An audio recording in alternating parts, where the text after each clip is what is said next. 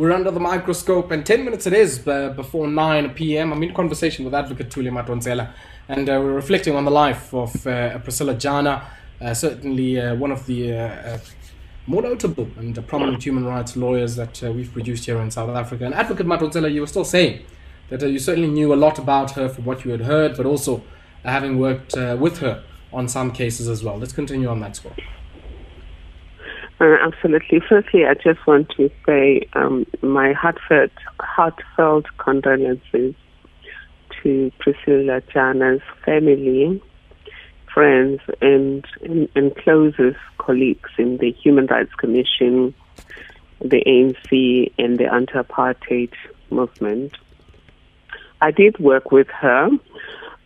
I first met her when I was a trade unionist. This would have been in the early 80s, and she would help us when trade unionists were arrested for political reasons. And at some stage, I was also detained, and towards the end of the 80s, I was detained. And she was one of the lawyers. She and John Campbell were my lawyers.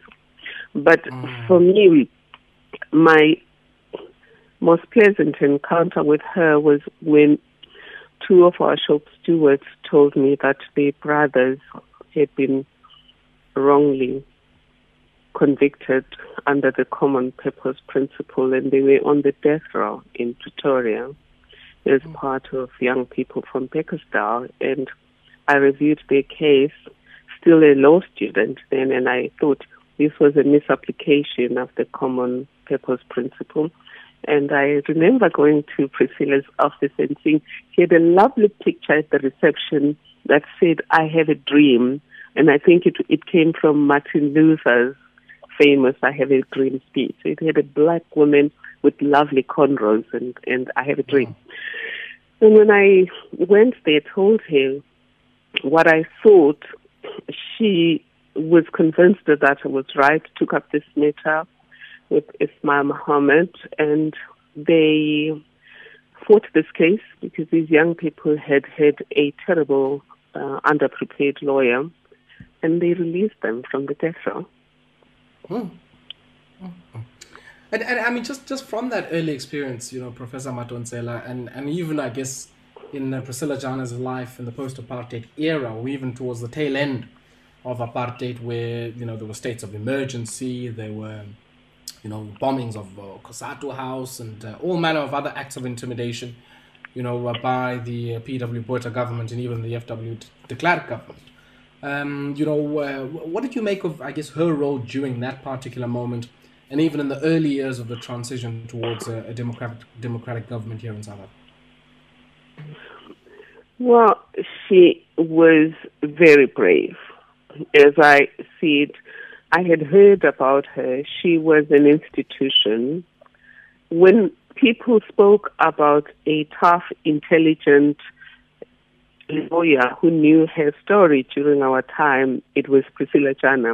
When we thought about what it meant to be a lawyer who knows her story and who's brave, it was, you think you're Priscilla Jana. And she fought. At some stage, she was representing Mama Albertina Sisulu, among others. And she leaves a huge legacy. Sadly, a lot of her legacy was not discussed while she was still alive. I do know that with us at the Department of Justice, we did a small booklet and an exhibition of women pioneers in law, and Priscilla Jana was one of them.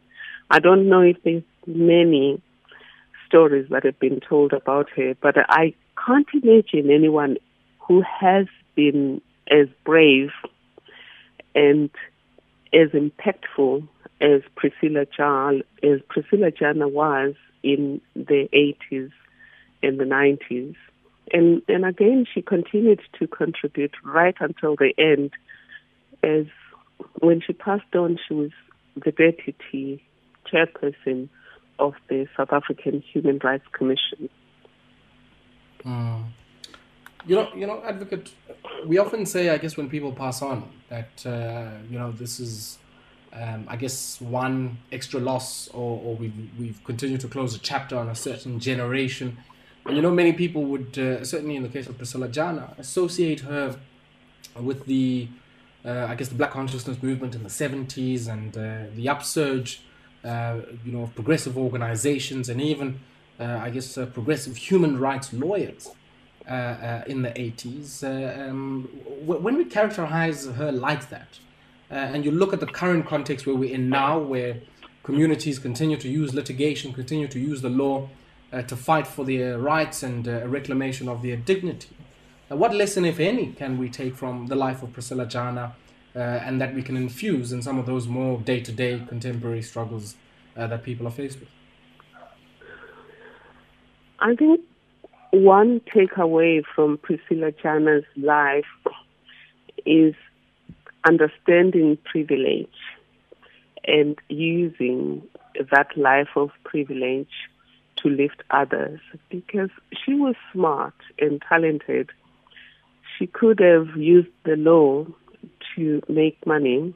She chose to use the law as an instrument of social change. And the second thing that is a takeaway from Priscilla Jana's lawyer is about finding something to leverage under difficult times to make a difference. In her time during apartheid, there was a gap between law and justice. In fact, somebody who wrote about the common purpose principle at some stage talks about the fact that law and justice were distant cousins under apartheid, and they were rarely on speaking terms. What we can learn from her is that even in those difficult circumstances where there doesn't seem to be something in law that can be leveraged to improve human lives, there's always something when you look hard enough and when you're committed enough. And the truth is, even though we have a better constitution, some of our laws are still backwards. We still need those kinds of visionary, compassionate lawyers who will use the law to turn things around in the interests of justice, particularly for the ordinary person. Advocate, a big thank you to you for taking time out, I guess, to share with us some of your own reflections on the life of human rights lawyer Priscilla Jana, and also, I guess, the lessons that we can draw from her rich life, not only in the world of law, but of course in struggle alongside fellow South Africans marching towards a much better future, or even the prospect of that much better future. And I guess certainly from what you're suggesting, Advocate, that we continue to have a lot of unfinished business and incomplete tasks on that march. And I thank you for taking time out to speak to us this evening. Thanks. It was a privilege. Bye. That there was Professor and Advocate Thuli Madonsela speaking to us this evening. And she is the Social Justice Chair and M-Plan Convener at the University of Stellenbosch, and a former public protector speaking to us this evening here on Metro FM Talk on the life of one of her colleagues in the world of law and jurisprudence, and that is human rights lawyer Priscilla Jana, who passed away over the last while, and dedicating her life to representing political activists during the late 1970s and throughout the 1980s. And of course, those periods coinciding with the most turbulent and repressive periods of apartheid, as I said, states of emergency, disappearance of activists, people running into exile. You heard Advocate Madonsela speaking about people on death row, placed into death row there, through the application of the law of common purpose. And certainly showing us, we still have a very long path on this journey of struggle to give effect and make tangible in the lives of our people the objectives that many people like Priscilla Jana and others sacrificed and fought for, and right up until the end. And once again, we doff our hats to her, and we say condolences to her family. And on that score, 9 p.m. is the time. We're going to have to leave it there. Sisayibanga le economy.